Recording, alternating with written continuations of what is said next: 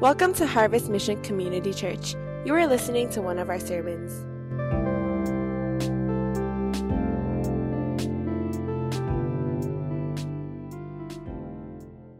So hopefully if you have your Bibles, turn to Romans chapter 9, verse 30. We're going to close off in that last section in chapter 9, and we're going to go all the way through chapter 10. And so there's a lot to cover, so I'm going to try to breeze by this as quickly as I can. Also, the notes are available in our church app, so you can go ahead and get that so you can follow along, write some notes in there. So once again, this is going to help you not only to understand it for today, but it's going to help you to process it throughout the life group. And the more you talk about it, the more you think about it, the more a better handle you're going to have on this portion of Scripture, which is very, very important as we talk about different things of predestination. We talked about just this whole idea of righteousness by faith. We'll talk a little bit more about that. And so it's going to be important for you to be able to jot some of these things down, and let's learn together. And as I've been enjoying our time, especially my time in preparation for these sermons, I hope it will be an encouragement to you. I wanted to start off and ask a question. I'm wondering if there would ever be a time when you are not willing to share something with somebody. All right, let me ask it again. I'm just wondering if you kind of think about your life, will there ever be a time when, for whatever reason, you're not really willing to share something with somebody? Now, before we get all the self-righteous answers that I'm a really generous person, I'm a giving person, what's mine is yours, yours is mine. Before you go into all that, let me kind of give us some context so this will help us. The first thing is this. Let's just say there's an incredible deal on something that you really, really, really, really wanted. I don't know how many reallys that is, but really want it. But the thing is, there's only a limited amount of that thing. So the question now is, would you share with people that there's this incredible deal or a sale, but there's only a limited amount? Would you broadcast it to the world? Would you tell all your good friends? And I would probably say many of us will be a little bit hesitant because we want it, and there might not be enough if we just start sharing it with everyone else and if it goes viral. Here's another context to think about. There's a possibility of winning something because you have entered in. You have to do some kind of entry. But the problem is that there are a small, limited number of spots. So I could think of things like a scholarship that you have to apply for, or maybe there's a position at work that you're applying for. But the thing is, would you share with people, hey, there's this incredible opportunity for you to win something for free? Would you then share it with them? And then knowing the probability will start to decrease with more people applying or entering into that sweepstakes or whatever it may be. And I think this is something that really helps to expose, I think, our hearts. Because if we're really honest, whenever there's a limited resource, whenever there are things that we might not be able to get, that only a few people can get, a lot of times we get very self-focused and selfish. And we don't want anyone else to have it except for us. I think the worst display of this is at a buffet where they have crabs. Now, some of you did not eat breakfast this morning, so you're probably getting hungry now, but I want you to think about this. I can't even see if you're raising your hand, but I'm wondering how many of you have been to those buffets where they actually have crabs? I mean, it's crazy stuff. If you've ever been to one or you've seen it, like you got to be waiting there just in line to be able to grab some, because as soon as they bring out all these crab legs, it's gone. You know what I'm talking about. Some of you are still lost because you've never been to a buffet and you don't like seafood. So what I'm going to do for you right now is I'm going to show you, there's a news documentary where they were trying to figure out what is it about, because there were some fights and there were people who were actually injured during some of these buffet places where there's crabs. So this investigative journalistic people in the news, the documentary, they decided, let's go check it out and interview the owners and talk to some of the people and find out why there's so much fighting over this crab. So I'm going to go ahead and show you this video. And like I said, it is the real deal. Now, those of you who have been to these kind of buffets with the crab legs, you're like, that's nothing. Like, oh, that was me. But I want you to see with the limited resource, let's see how they behave and how they react. So let's watch this together.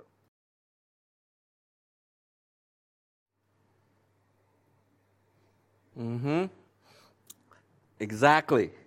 Some of you know exactly what I'm talking about. Limited resource, and we are doing everything possible to feed ourselves. I thought it was kind of interesting that it was the last restaurant was an Asian restaurant, and they had to block out their faces, you know. We've been there.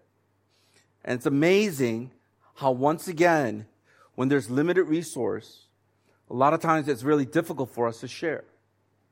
Now, I want you to think about this because I want to put it in the context of the gospel. The gospel's free. It's abundant. It is given to those that God has predestined, He has called. And as we receive it, because we don't know who else is called, the question is this: why don't we share it? In fact, for many of us, we keep not only our faith, but we take what is so important to us, which is our relationship with Jesus Christ, and we do not share that with others. And so when we think about the unlimited opportunities that we have to be able to share the gospel with so many people around us on a daily basis, the question I have for us is, why is it that we don't share the gospel? And I think this is the reason why when we think about our calling in life, God is compelling us in such a way that we will be able to then think to ourselves, God, how do I share this gospel to as many people as possible, as long as I live, wherever and whenever I have that opportunity? I like what Theodore Epp said in his book, Strength for the Journey. He writes this, he says, God has given believers the responsibility of sharing the gospel to all the world, and we need to use all at our disposal to accomplish this task. What a great reminder for us that this is a task that God has given to us. As we learn how to love God and to love people, part of it is learning how to fulfill that great commission of making disciples of all nations and going and share the gospel as often as we can, to as many people as we can. So I want to talk about this aspect of the gospel and what should move us and motivate us to be able to share that, as we have studied in this whole book and even in last week in chapter 9, that many of us, we have been called, predestined, so we have this free gift.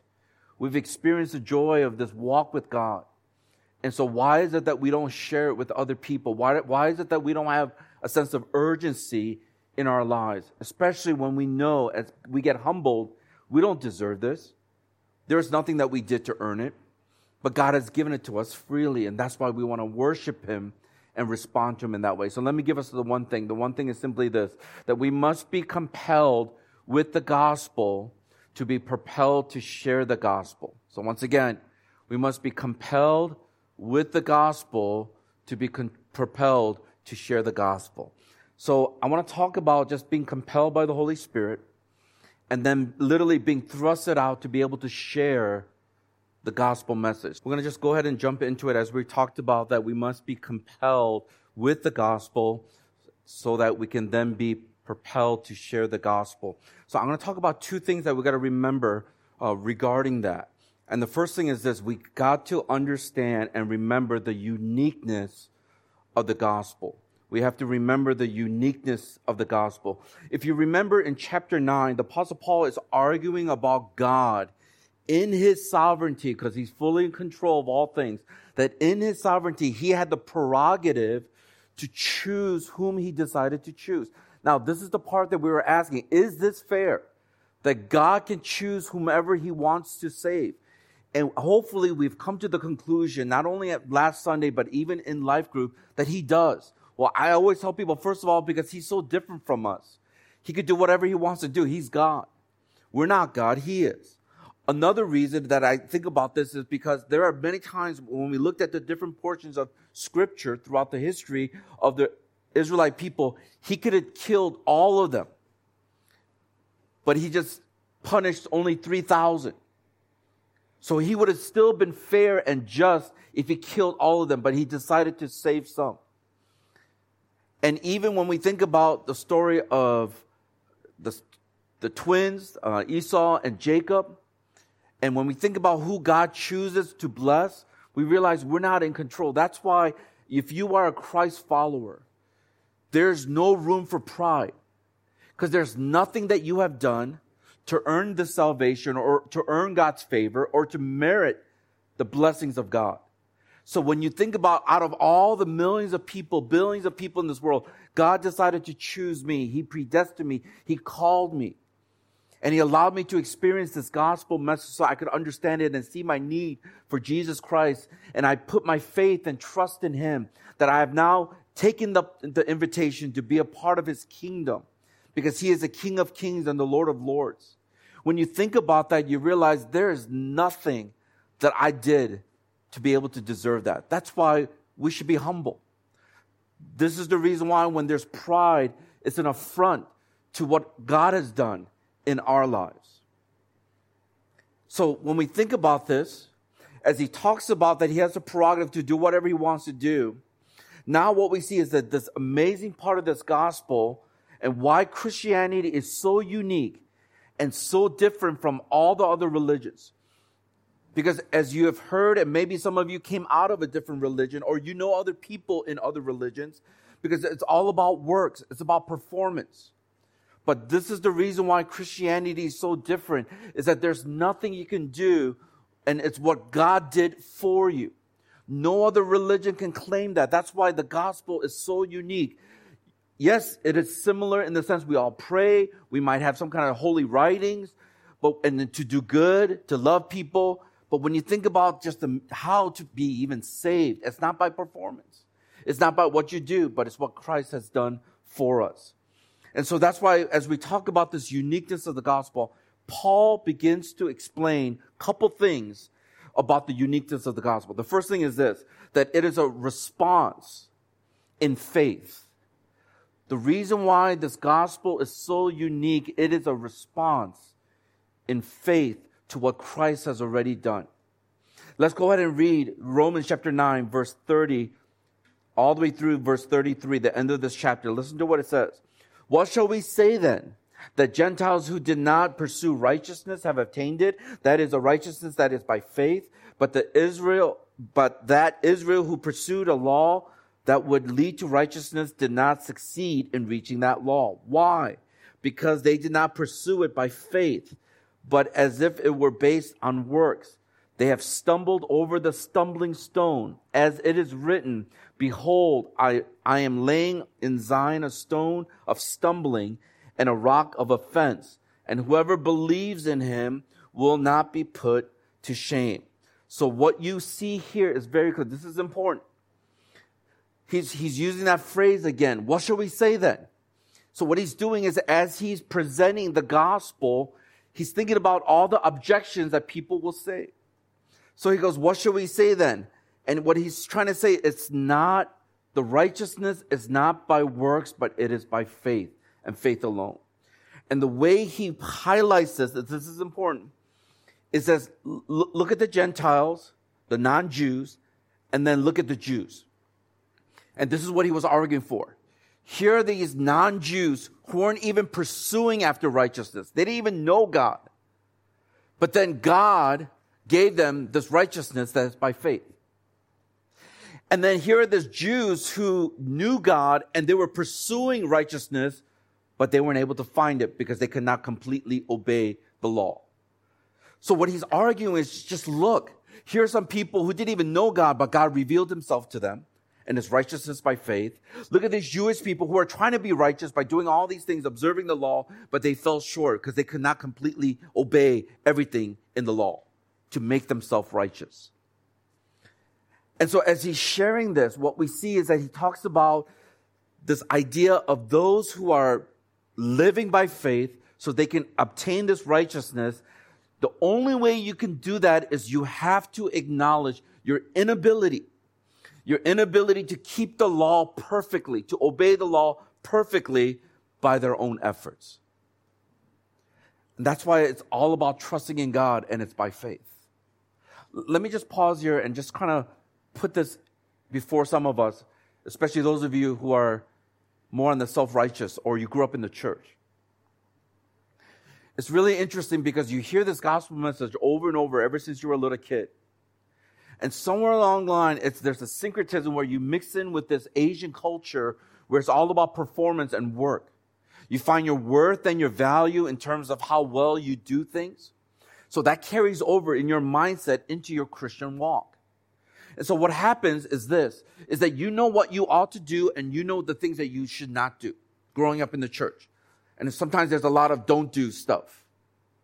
So the question I always challenge people who grew up in the church is, what do you do when you screw up? I think this is a very honest and genuine question that you need to ask yourself. What do you do when you have been performing and you're doing really well and things are going great, and you look around and you judge everyone else because you put the standard upon yourself that this is the standard, and you judge everyone around that standard. But what do you do when you mess up? When you sin? So you only have several options.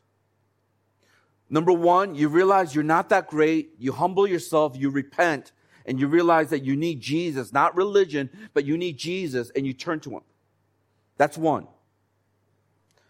Another one is you continue to deceive yourself and believe that you could try harder and get better, which many of us know that that's not going really well. I mean, think about your life. There are things I'm not going to watch. There are things I'm not going to do. And you make promises to God, and then we keep on stumbling and falling. How's that going? And what that normally does is it's going to fuel your depression. I would not be surprised if you're not doing well spiritually, because here you are on this performance track, and you will never be able to obey the law fully. And you have no other outlet to be able to relieve of that tension, because why? No matter how much you try to perform, you will always fall short. And I've seen a lot of people in the cycle of Christianity, a lot of them start deconstructing their faith, and a lot of them end up just walking away from God. And I'm sorry to say this, but some of you are right on the brink of that. Instead of humbling yourself and repenting and realizing everything that's going on, you've been completely deceived, and you don't see how you are still trusting in yourself for salvation and for righteousness. Or the third option, which many of us fall into, is we know what we ought to do and what we should not do, and what we do is that we then live a hypocritical life. And how's that going for you? If you know anything about the imposter syndrome, the difficulty is when you're hanging out with your colleague or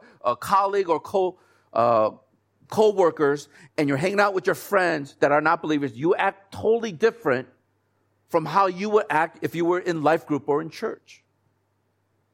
So there is this discombobulation of your life, and you don't know who you are, and you struggle because your life is filled with hypocrisy.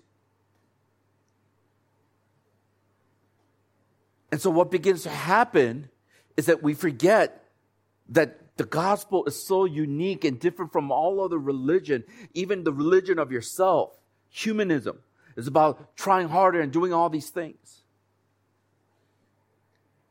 And this is the reason why Paul makes it very clear. The reason why the gospel is so unique is because it is a response to God in faith. That's it. And that's why he's trying to argue in this beginning section here. And then he goes a step further and he says it is a righteousness by faith. So not only is it a response in faith, but it's a righteousness by faith. Let's go ahead and start reading from chapter 10 now. And we're going to read verse 1 through 4. Listen to what Paul says. Brothers, my heart's desire and prayer to God for them is that they may be saved. For I bear them witness that they have a zeal for God, but not according to knowledge. For being ignorant of the righteousness of God and seeking to establish their own, they did not submit to God's righteousness. For Christ is the end of the law, for righteousness to everyone who believes. Now, this is the part that I love, because if you remember earlier, last week, we talked about in chapter 9, in the first 3 verses, Paul says, I'd rather be cut off from salvation. Like literally lose my salvation if only my people, the people that I love, these people who don't know, if they could come to know Christ, then I'd rather lose salvation so they could know Christ. We see his heart again in the beginning phrases here. As he talks about this, what does he say? The first 3 verses of chapter 10. He says he has this desire and this longing and a prayer to see them saved. I thought it was interesting because if you look at verse 2 again, it says, for I bear them witness. The other ways to translate it is, for I can testify about them. What is Paul trying to say? If many of you already know the life of Paul, he was a zealot. Like he was zealous for the things of God. He was trained under one of the best Hebrew scholars and teachers. He obeyed the law to the T. And so what he's trying to say is, I know where they're coming from because I've been there. The things that these people are struggling with is they're putting their faith in themselves and in their own righteousness, that they're trying to work hard. He goes, I've been there. I've been doing that for so many years. And I was good at it until I realized God appeared to me in this vision, blinded me for 3 days. And he realized that he was killing and persecuting Christians. And God said, why are you persecuting me, Saul? So what he's saying is, I bear witness to them. I know why they're doing what they're doing. I know why they're struggling with what they're struggling. Because he's saying, I've been there. Can I ask you this? Do you have a heart for people who don't know Jesus Christ? I would say those of you who, this is not 100%, but majority of you who grew up in the church, sometimes unless you really experience the gospel, you're not going to have a burden for the lost. And I've seen this time and time again. Once again, I'm not saying no one, but usually if you grew up in the church, sometimes you could lose that heart for evangelism, missions, and those who don't know Jesus Christ. Then who are the best people? Well, it's obvious. Those who did not know Christ and they had a powerful encounter, and then now their heart is so filled with so much of Jesus, they want to share it with so many other people.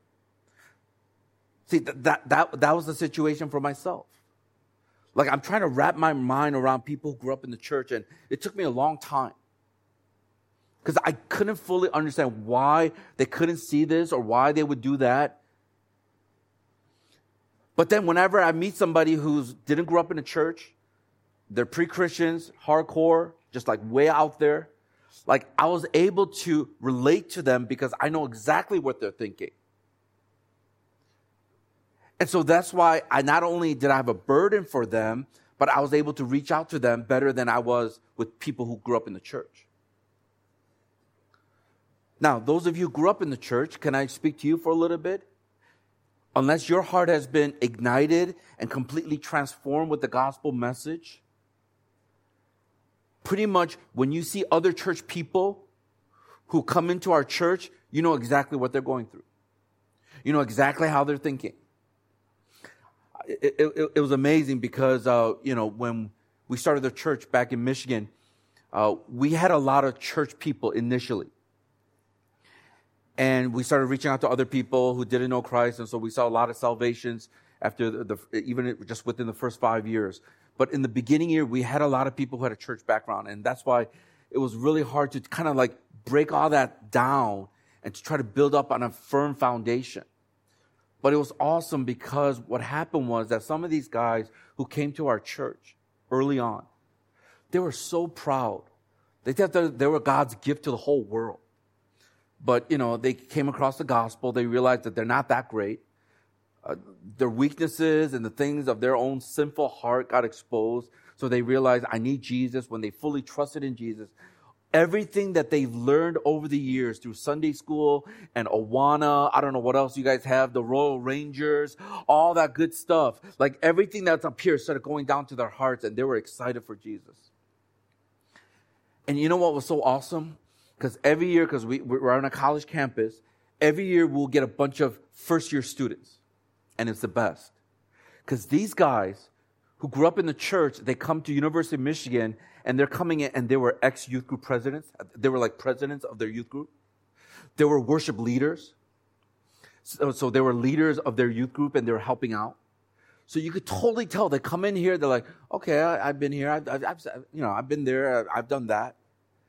But then the guys who grew up in the church, they see them, and they realize, I know exactly what they're thinking. I know exactly what they're going through. And guess who ministered to those groups of people better than me or anyone else? It was those people who went through the same thing. I want us to pause here for a second and ask, who are some people, just like Paul, that you see your heart breaks for?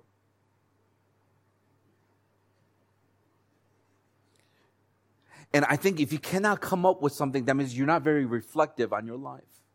You're not thinking about your spiritual journey. You're not thinking about what God put you through or you've gone through and what He delivered you from. But Paul knew.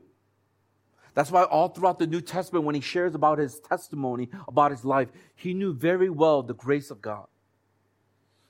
Because he was a religious, zealous person who tried to love God, but everything was on by works and by his own effort.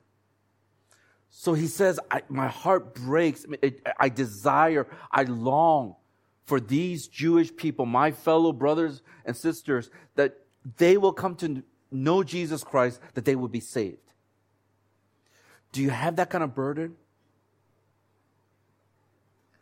And if we don't, then once again, we're not going to be compelled by this gospel. And we're not going to be launched out to go and share the gospel. Let's continue on and read verse 5 through 13. Listen to what it says. For Moses writes about the righteousness that is based on the law, that the person who does the commandments shall live by them. But the righteousness based on faith says, do not say in your heart, who will ascend into heaven? That is to bring Christ down. Or who will descend into the abyss? That is to bring Christ up from the dead.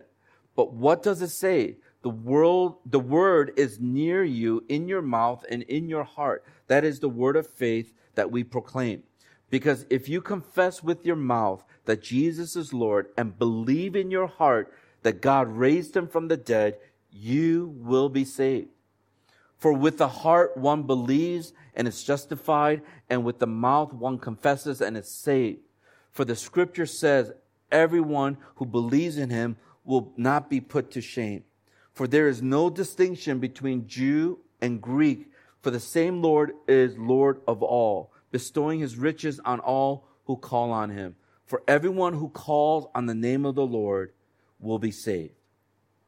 See, again, here's Paul using Old Testament passages to compare the righteousness that comes by obeying all the law, which is works, human effort, compared to this righteousness that comes by faith, that you cannot do it, only Jesus can, and so I put my trust in Jesus.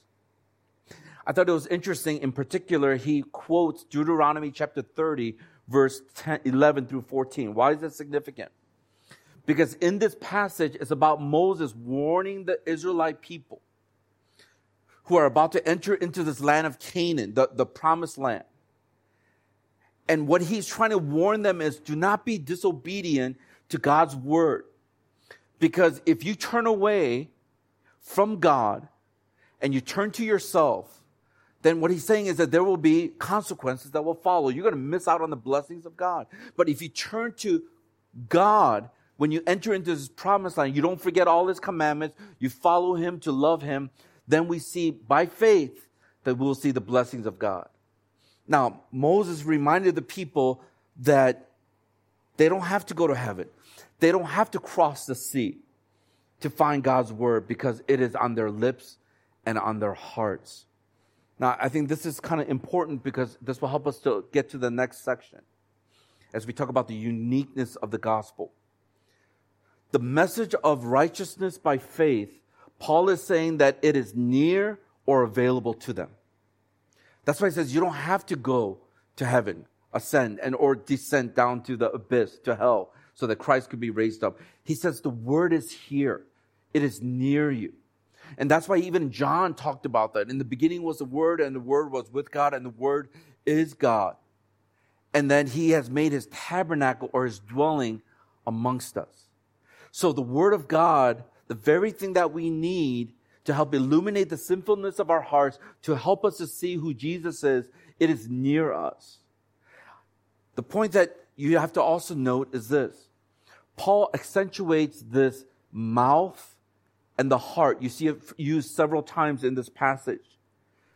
And the reason why this is important in this verse is because what is believed, listen to me carefully, what is believed is from the heart, and then what is expressed is through our mouth.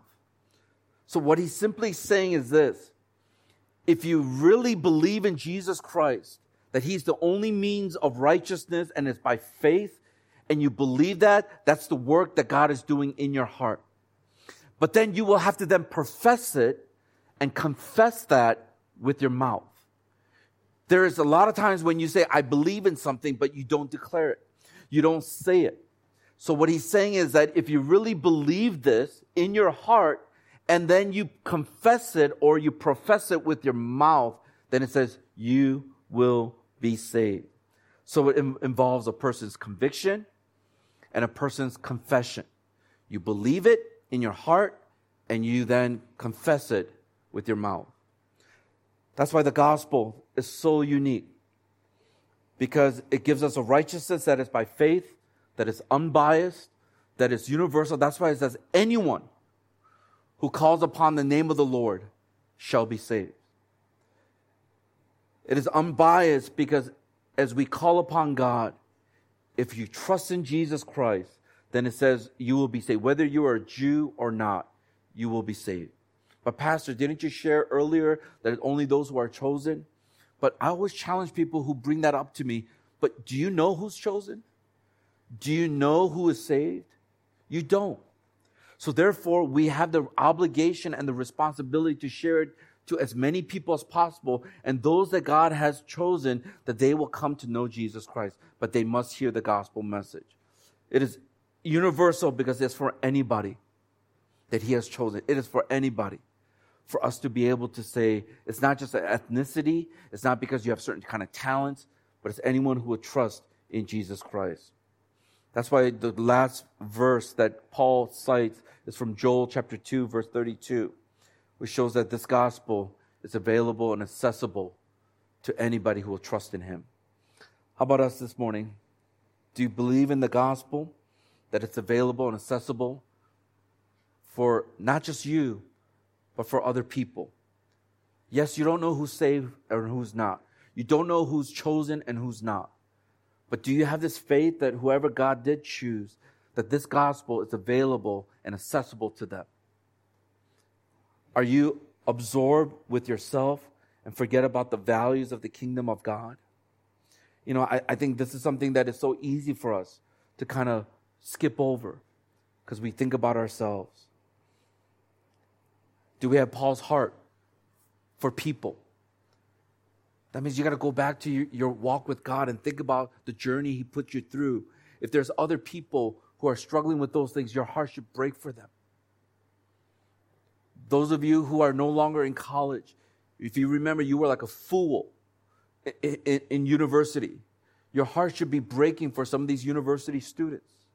If some of you came to know Jesus Christ during your college years, your heart should be broken for some of these college students who do not know Jesus Christ. And if some of you are college students and you experience God through whether it's different retreats or conferences that we had, and it was life group, then your heart should be breaking for some of these freshmen who might not have experienced the fullness of what God wants to do in their lives. Because we've been talking that how we must be compelled with the gospel so that we can be then propelled to share the gospel to the ends of this earth. I want to talk about the second thing. We talked about the uniqueness of the gospel, because it's really not by works or what we do, and Paul makes it very clear. It's by faith, or righteousness that comes by faith, and it's about responding in faith. And as you begin to respond in faith, God does that work in your life. And then I want to talk about now the urgency of the gospel. Not only the uniqueness, but I want to talk about the urgency of the gospel. In this next section, the Apostle Paul is communicating that the Israelites cannot plead ignorance for its rejection of God's purpose and plan of salvation.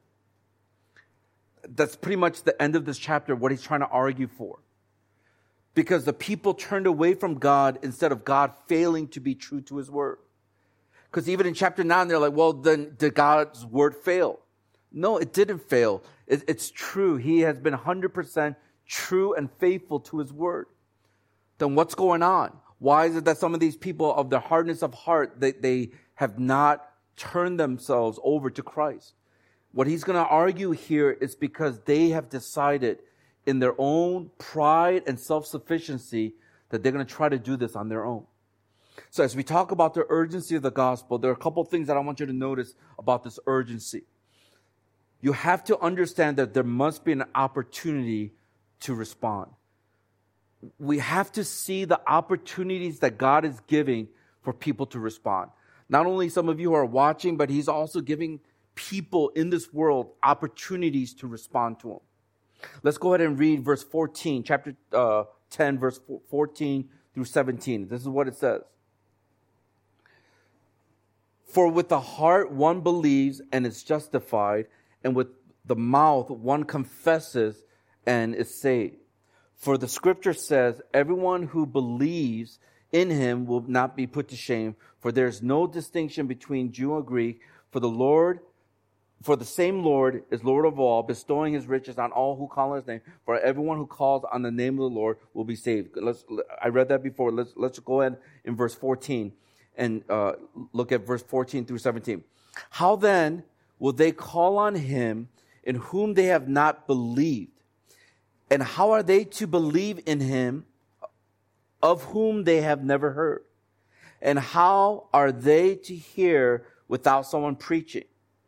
Now, let me continue on in verse 15. And how are they to preach unless they are sent? As it is written, how beautiful are the feet of those who preach the good news. But they have not all obeyed the gospel. For Isaiah says, Lord, who has believed what he has not heard from us? So faith comes from hearing, and hearing through the word of Christ. See, what Paul is doing is that he is using this next section to kind of further explain the Joel chapter 2 passage about how everyone who calls on the name of the Lord shall be saved. But in order for people to experience salvation through the gospel and not by human works and righteousness by a human effort, they must be able to have the opportunity to hear the message. The Old Testament passage that Paul quotes in verse 15 is from Isaiah chapter 52, verse 7. And let me read it to you in the ESV. And I want you to notice the highlighted words. It says this, how beautiful upon the mountains are the feet of him who brings good news, who what? Come on, let's say this together. Publishes peace. Who brings good news of happiness, who publishes salvation. Who says to Zion, your God reigns. What's happening is that the reason why people are going to be able to hear this message is because people who are the messengers that God has chosen, we are publishing, we are announcing, we are proclaiming the good news of Jesus Christ. And so what Paul is trying to help us to see is this. As we talk about the urgency of the gospel, we have to be able to see the different opportunities that we have to share this message. And this is the reason why some of us don't have the sense of urgency, because we don't see the different opportunities that God is giving to us so that people can respond. When you look at this passage in Isaiah that I just read, which is quoted by Paul, pretty much you need to understand this was the reference to the messengers of God that would announce the deliverance from the Babylonian captivity. So here's Isaiah declaring this as a prophetic thing. How beautiful are the feet of those who bring good news. Because he's saying those people who hear the news about being set free from captivity in Babylon, they will take this message and they will walk or run and start declaring to other people, we are free. We're no longer prisoners or slaves here in Babylon. That's the imagery that the prophet Isaiah had, and that's the very verse that Paul uses to help declare that those who share the gospel message, and there's a sense of urgency, that they will be the ones, their feet are going to be beautiful because they have walked or they ran and they brought the good news of Jesus Christ. Can I ask us, where are some places that God is sending you? That people will say, wow, beautiful are your feet, that you actually came all this way to share the greatest gift and the best news we could ever hear. Where is he sending you? I'm wondering if your life will be totally different if you woke up every single morning and you felt the strong conviction that God is actually sending you to your mission field. The reason why some of you do not look forward to work, some of us, you don't really have a sense of purpose when you're working, it's because what you have failed to see is that is your mission field. Because I cannot go there. I wish I could. And then I'll try to share the gospel with every single person on your floor. But you are there. That is your mission field that I cannot go to. And so every morning you wake up and say, I'm going to my mission field this morning, and I'm going to be working, and this is the people that, God, you want me to reach out to. And here's an opportunity that you give me every single day. I'm wondering what will happen, not only to your spiritual life, but what would happen to your whole workplace. Same with those of you who are students, that you get up in the morning and you see to yourself, as I'm going to class, even though it's on Zoom, that this is my mission field. And I don't know if your professors want you to turn on the camera or not, but a lot of times you can tell a lot about a person just by looking at them. Some of them are just at a daze. And if you see this as your mission field, then you realize, I want to be able to, God, speak to me. Who are some people that you want me to be able to share the love of Christ, even though it's on a screen? Like, can you imagine? No longer is it just going to school or class. You have a great sense of purpose. You'll sense this urgency because there are people who don't know Jesus Christ, and there are these opportunities that he's giving us so that they can respond. And then he's giving you an opportunity so you could respond because there's a sense of urgency to share the gospel. This is the reason why in verse 16, that responsibility to respond goes to the person who hears the good news, so they will respond in obedience and faith. What I'm trying to say is this. There's many, many opportunities for you to be able to share the gospel. So it's never God's problem. It's us. Because we get so consumed with our lives that we reprioritize things that should not be prioritized. We put value on things that are not very valuable. And this is the reason why what he's saying is that the responsibility, if they don't hear it, then how will they ever respond to this gospel message? That's why we have to be able to share it. That's why even in verse 17, we notice that faith comes from what? Hearing God's word. Let me just pause here and make a comment on this. It is so critical that you give God's word to people. Now, there's a winsome way to do it, and there's a really bad way to do it. If you say, well, in Proverbs chapter 3, it says this, it's not going to fly. You got to be stealthy. And what I mean by that is, are you able to have a conversation and actually weave in God's word without even people knowing that you're doing that? I would say start off by praying. When you're in life group, when you're with other LCGs and people, start praying God's word without quoting a verse or quoting the passage. Pray it in. Make it part of your language. That's why many of us, when we think about spending time with people and making investments and sharing the gospel, it's because we don't give the word of God to people. The Bible tells us that it is what? Through God's word, by hearing the word, that they will come to believe. And so, yes, you could live like an exemplary life. But a lot of times Buddhists do those things. Muslims do those things. So they won't even know if you are a Christian. That's why you got to speak God's word. Like I said, you should not use Christian jargons. But if you know a truth of God, you know some kind of promises of God, to speak that into the person who will hear it. That's where the power is. Not only do we see the opportunity to respond, but we have to remember there's an openness to the gospel. There's opportunities, and there's an openness to the gospel as we talk about the sense of urgency.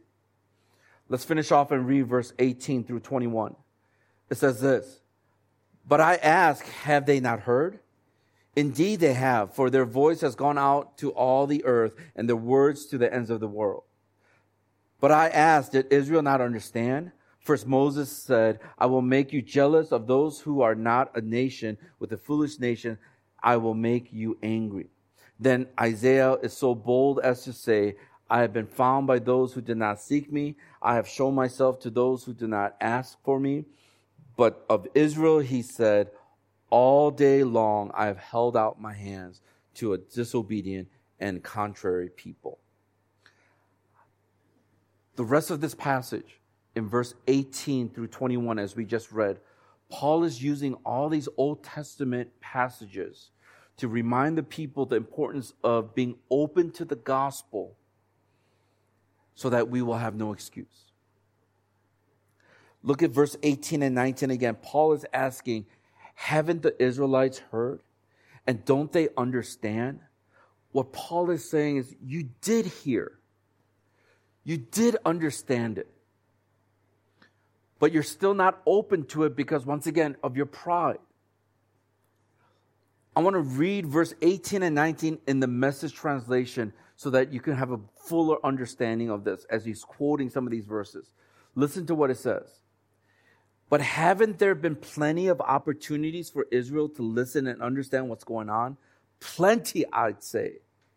Preachers, voices have gone around the world, their message to earth's 7 seas. So the big question is, why didn't Israel understand that she had no corner on this message? Moses had it right when he predicted, when you see God reach out to those you consider your inferiors, outsiders, you'll become insanely jealous. When you see God reach out to people you think are religiously stupid, you'll throw temper tantrums." I think this is one of the best kind of like explanation. Let me put it in our context. When you try to do all the right things, when you try to serve God, oh man, you are so good at soap, you don't miss a day. There are times when your name appears twice or 3 times because that group that you send it to, no one else is doing it. It's just your name. And you feel really good about that. And you serve. You try to live a pure and holy life.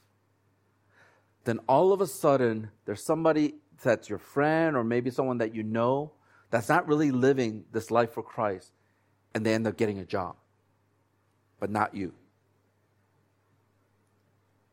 They end up finding somebody, but not you.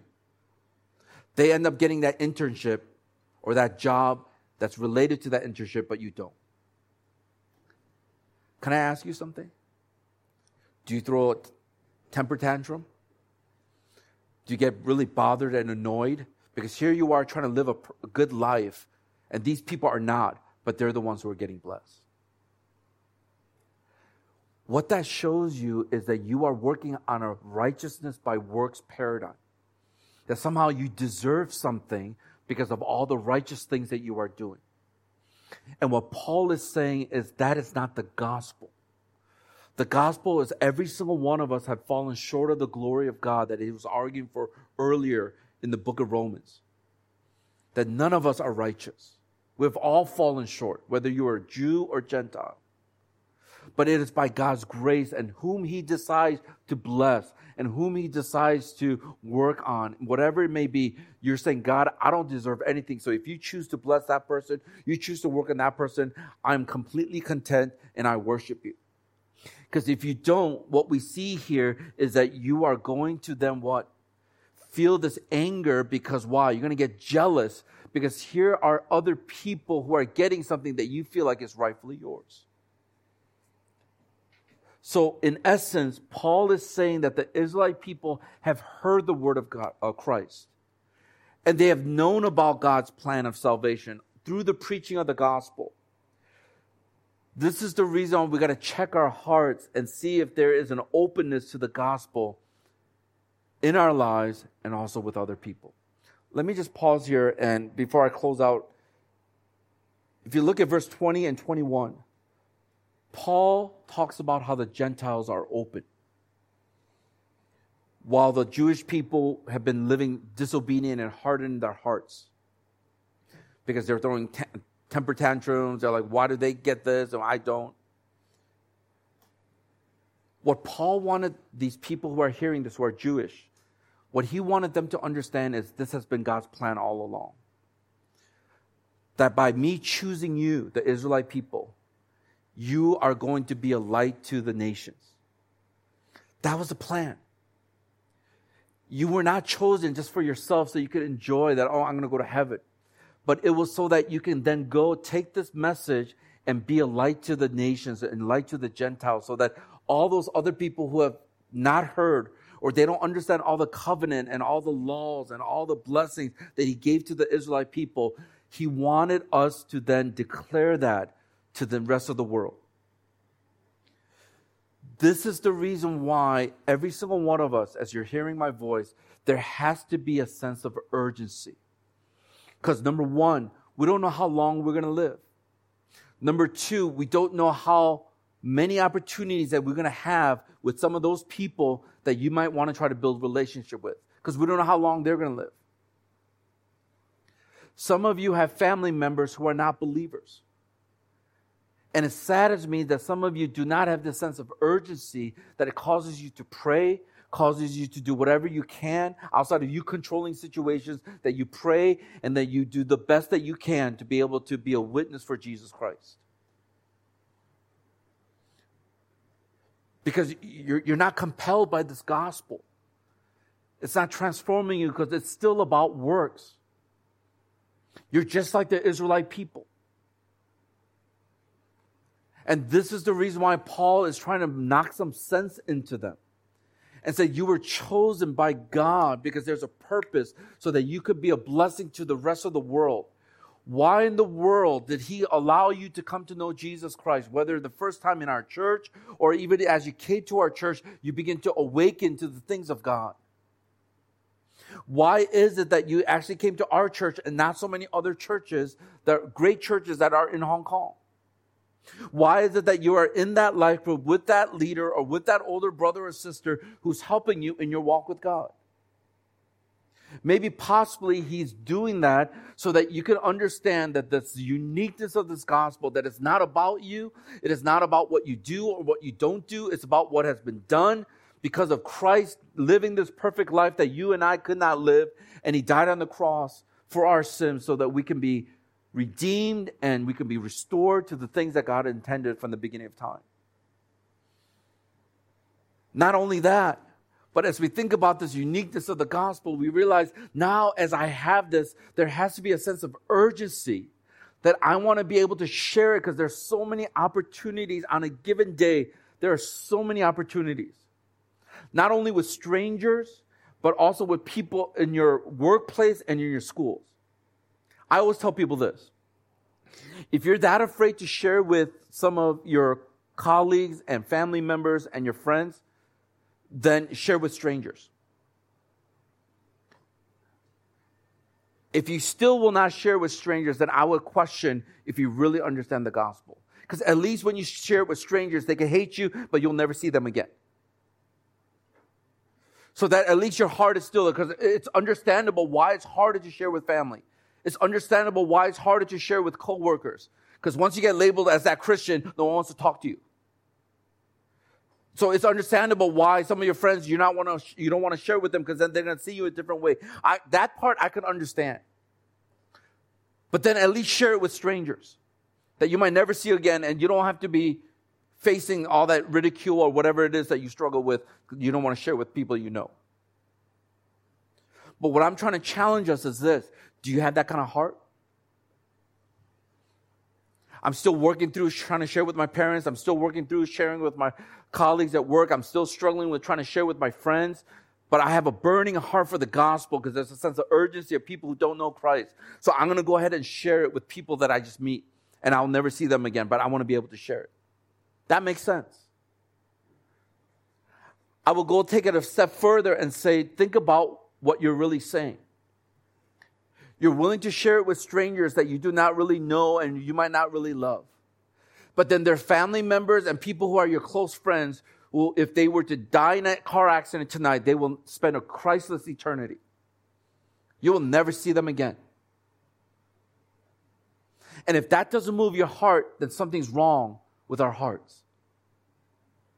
We need God to infuse us with this kind of understanding of the gospel, that it will so compel us, move us, convict us, that then we will then be propelled outward to say, God, with a sense of urgency and realizing I have this incredible treasure that is so unique compared to anything else in this world, I want to be able to share this with as many people as possible.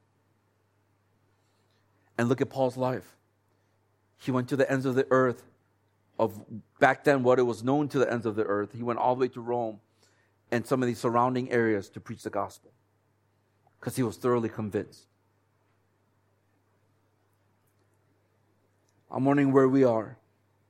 Do you have the sense of urgency of the gospel? Who are some people that you're able to recognize that they're open? This is a great time. I'm not going to be afraid. I'm going to trust in God and I'm going to share the gospel. I'm wondering how many opportunities that God is constantly giving us and He's waiting for us to be able to respond. That's why the one thing, once again, is that we must be compelled with the gospel to be propelled to share the gospel. I'm going to quickly give us just some things to think through. The first thing is this, is intercede for pre-Christians in your life. You will never grow a love for people unless you pray. I want to challenge us to maybe even put down several names. Somewhere in your phone, somewhere. And I know some people, they like to put pictures of their family because some of them are not believers. So every single time they check their phone, they see their family members and they're reminded to pray for them. Intercede, pray, and ask God, Lord, give me the opportunity. Help me to be sensitive to the openness. And I'm telling you right now, if there's ever an openness to the gospel message, it's right now. I mean, just think about some of us who are believers when we say we have this hope. And we're even struggling through this whole pandemic. How much more those who don't have any hope and who are isolated? So what I'm trying to say is this: if you cannot do it during these perilous times, these extraordinary times, you're not going to be doing it when things are easier.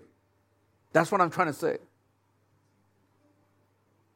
So it's better to confess, to say, God, I just don't love people. I don't love the gospel. I don't love your plan. I love my life. It's all about me. I'm self-centered. I'm cool with that. At least you're humble to admit that.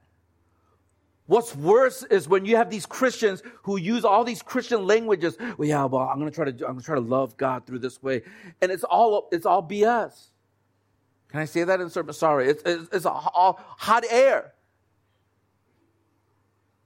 BS means big statement. You know, it's just hot air. Hot air. You can spot those people out. They talk really good. But you look at their life, you're like, no, something's not right. Stop talking. Stop trying to present yourself a certain way. It's better to be authentic and vulnerable and honest and to simply boast in your weakness and simply say, I don't love people, but I want to.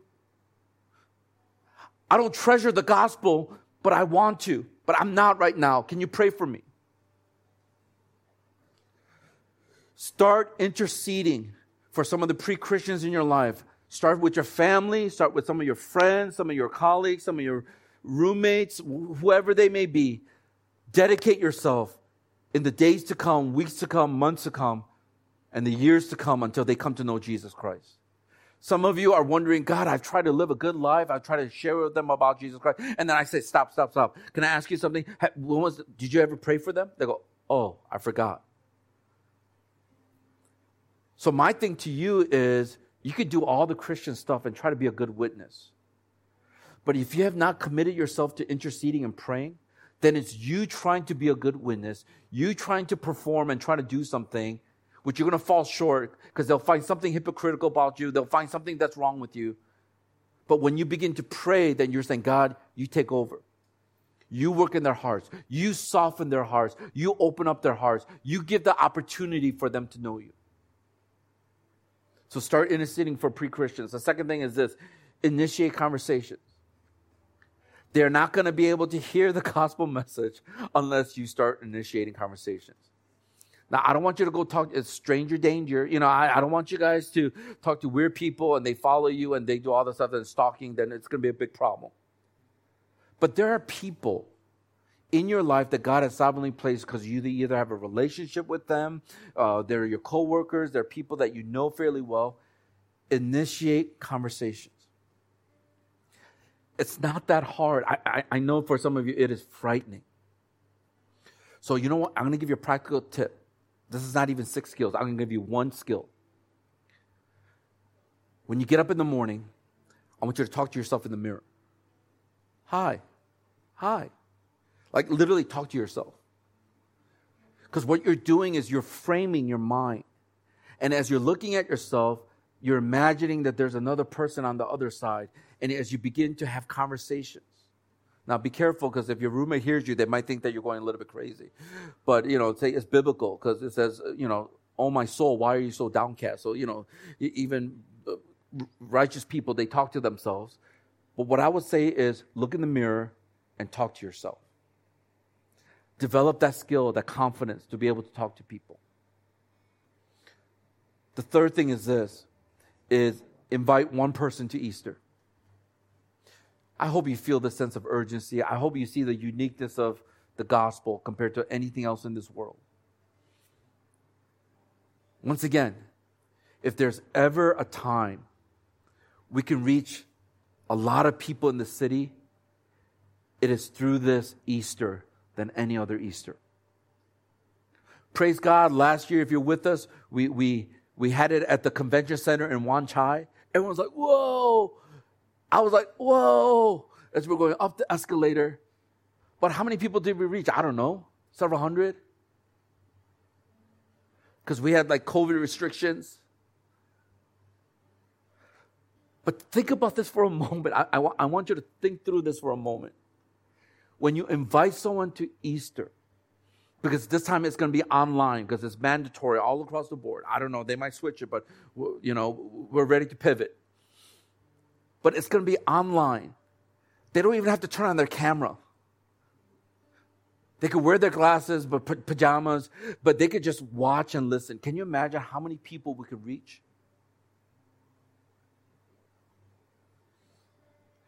That's why I want to encourage us like never before. I believe we're going to be able to reach more than several hundred. We could reach a lot of people if every single one of you start initiating the conversation and you invite them to the greatest moment in history, which is Jesus Christ resurrecting from the dead, which is the crux of our faith. You will be surprised at how many people will be open because they're already alone, they're struggling, and now they're open like never before to even Christianity and community. The reason why we're not able to do this is because we're just thinking of all these reasons why it's not going to work. You're trusting in yourself. Pray and let God give you the faith that you need to start inviting some of these people. And if you cannot talk a good talk to help them, to convince them, inspire them, tell them to go to our website or our social media, all these cool things, and then they'll be like, wow, we've never seen this in a church. So go ahead and do that. And lastly,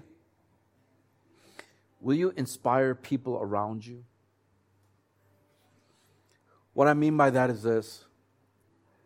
I think for some of us, every single time we talk or we hang out, all you do is talk about yourself. And I'm telling you right now, the reason why maybe some of you don't have too many friends, and the reason why some people just kind of dismiss you is all you do is talk about yourself. No one wants to hear everything about you. When you inspire people, you're talking about things that are outside of yourself.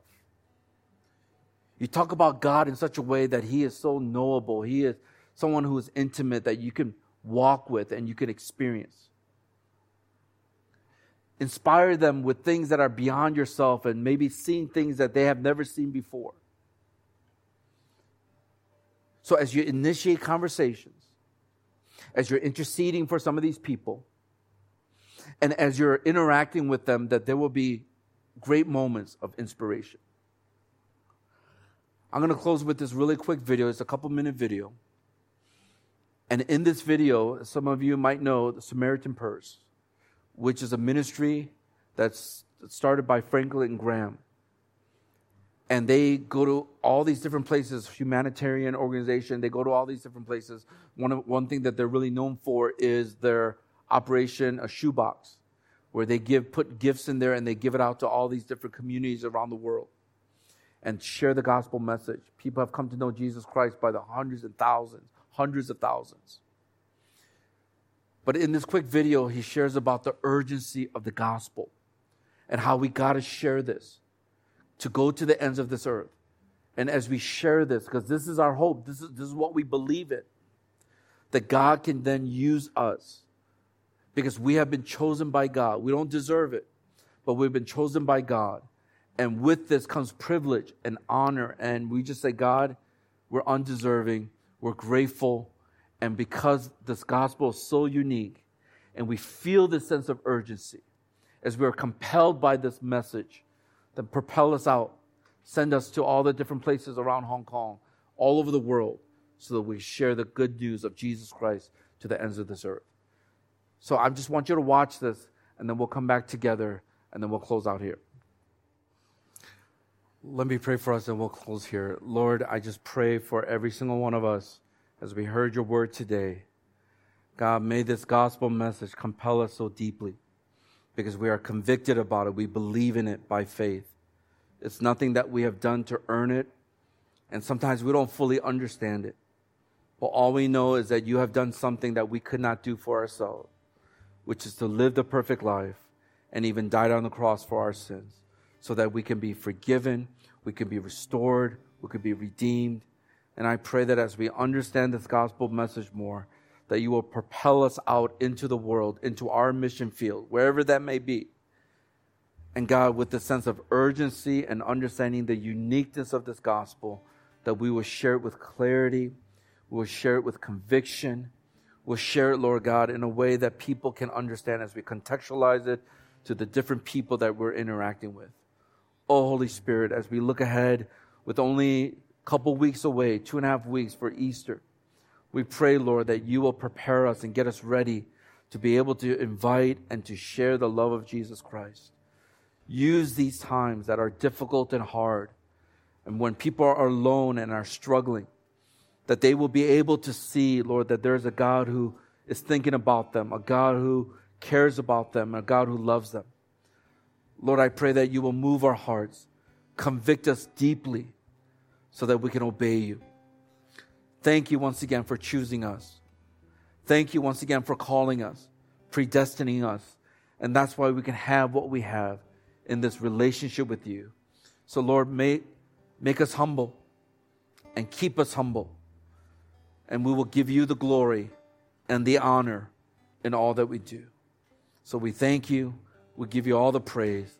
And it's in Jesus' mighty name we pray. Amen. Thank you for listening to the Harvest Mission Community Church podcast. For more information, visit our website at hongkong.hmcc.net.